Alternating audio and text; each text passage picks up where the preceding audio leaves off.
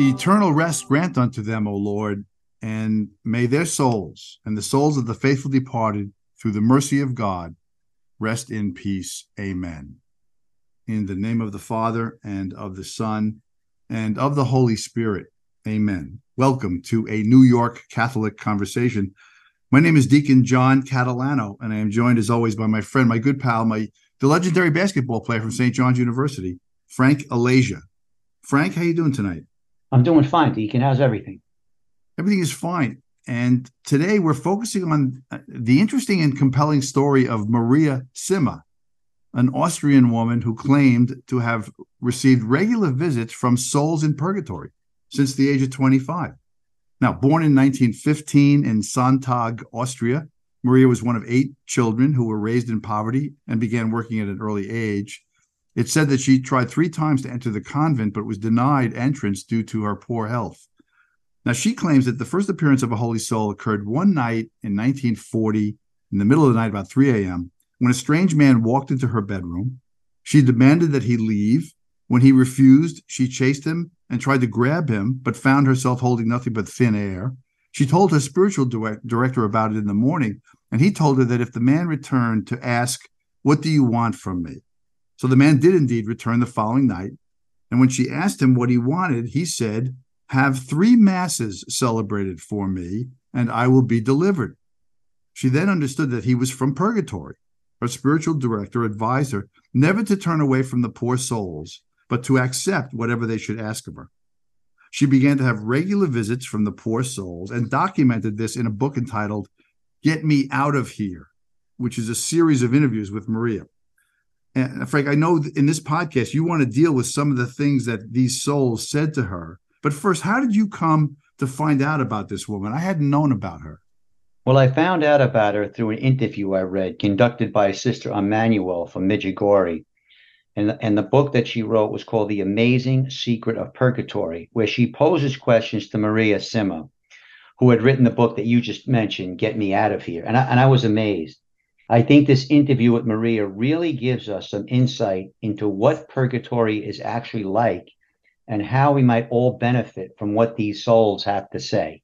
Right. Now, when you bring up purgatory, we have to remind ourselves that it seems to have fallen by the wayside in our modern church, but it's real. It's not a superstition.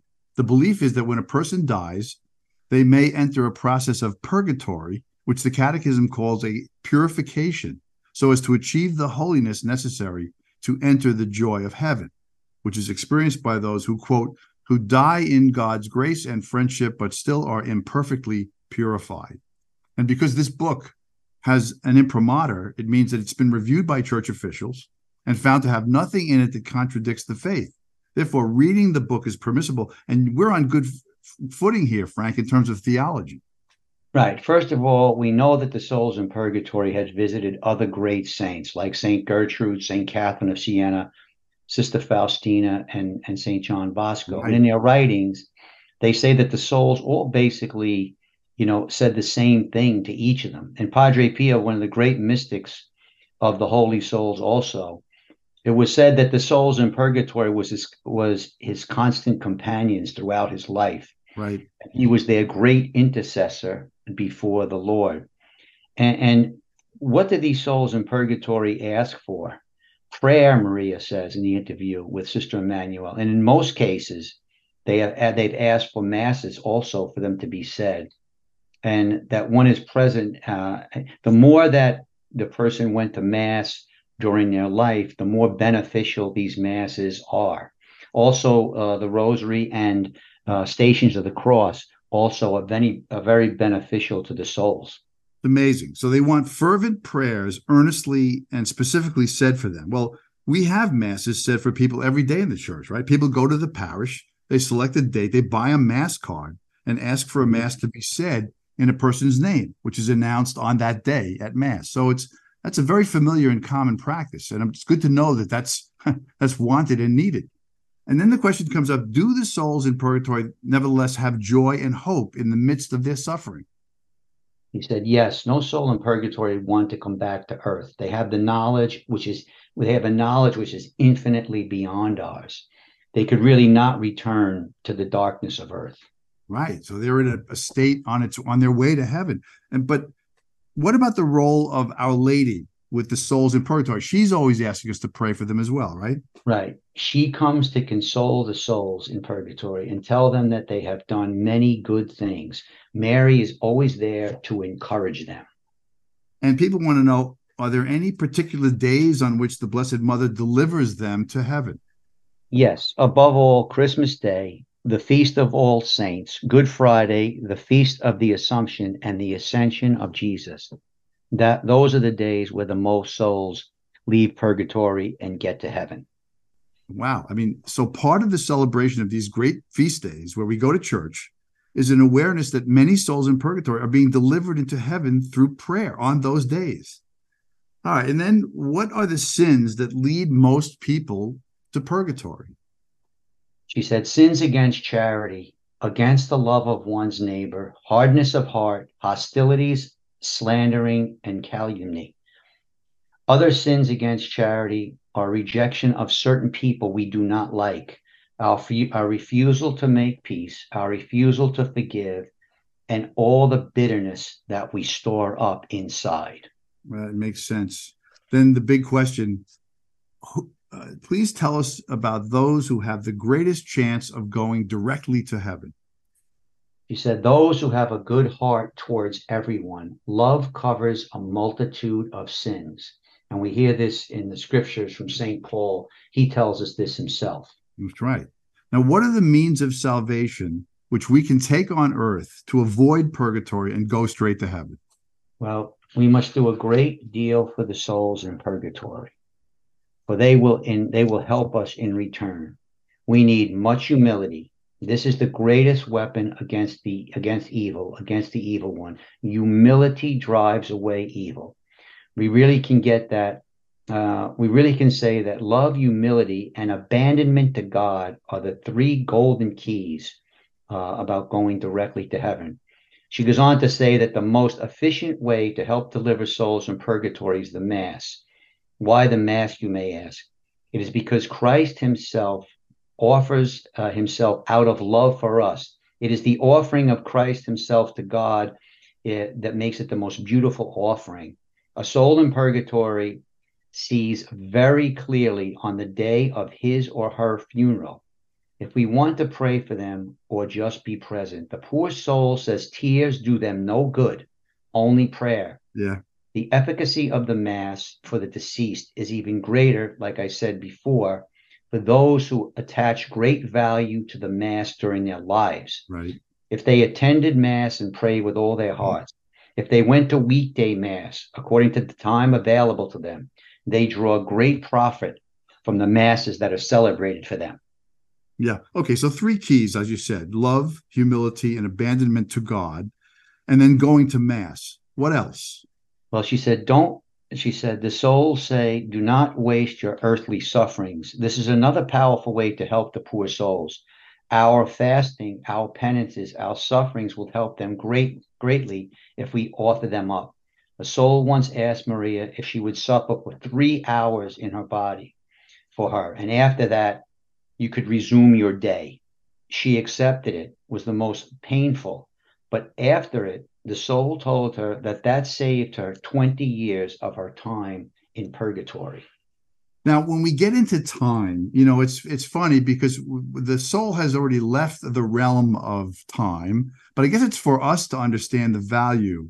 What's about this disparity in time of years? What's that about, Frank? It's because the suffering on earth does not have the same value. On earth, when we suffer, we can grow in love and we can gain merit. Right. Which is different from suffering in purgatory. In purgatory, the suffering serves only to purify us from sin. On earth, we have all the graces. We have the freedom to choose. Even the smallest sufferings have great value to the souls in purgatory. Maria was asked if the sufferings in purgatory are more painful than the sufferings on earth. And she said, yes, but in a symbolic way. It's more suffering in the soul. This is one that comes up a lot in a lot of people's minds. What happens to those people who have committed suicide? Was she ever visited by any of those who seem to have lost hope? Yes, she said, up to now, I have never encountered the case of a soul who was lost. Of course, this does not mean that that doesn't exist. But she said, often the souls tell us the most guilty are those who are around them, who were negligent or spread calumny or slander against them. Yeah, yeah, yeah. And do the souls then have regret for having committed suicide? She answered, yes. Often suicide is due to illness. These souls do regret their action because they see the things in the light of God. They understand instantly all the graces that were in store for them during their time remaining for them to live. And they see this time which remained for them. And they also see all the souls they could have helped by offering the rest of their lives to God. Seeing the good they could have done is what hurts them. But when the cause is illness, she believes the Lord takes this into account, of course. Yeah, that sounds reassuring. What about children, kids who die young? Are they in purgatory? Yes, but purgatory for them is not exceedingly long or painful since they lack much discernment. Right. At the end of the interview, Maria said, there's no value in complaining about the times we live in. Parents do not help their children by responding to all their desires, by giving them everything they want, simply to keep them happy. Do you want to live in better times? She says, start by educating the children in the faith. Frank, I love all this. I mean, we think of ourselves as part of the church is the body of Christ. That means that we're part of a church which involves the saints in heaven and the Blessed Mother and Joseph, and also the souls in purgatory who we are asked to pray for. And it's nice to hear through Maria and Sister Emmanuel in these books that our prayers do work. And in fact, it's like a great investment because then we ourselves are prayed for when our time comes. It's a good topic, Frank. I agree, Deacon. I think it's good for everybody to know because these are really the voices from purgatory telling us. Jesus sent prophets. He came. God sent His only Son. This is another example where we're kind of being warned as to what we have to do. So I thought it would be beneficial to everybody to hear this and maybe grab that book, The Amazing Secret of Purgatory. You'll read it in about an hour. Beautiful. Folks, don't forget to like us and follow us and send us an email at anycatholicconversation@gmail.com. That's anycatholicconversation@gmail.com. Frank, I'm praying for you all the time, and I love you a lot. I'll see you next time, okay? Me too, Deacon. Thanks. God bless.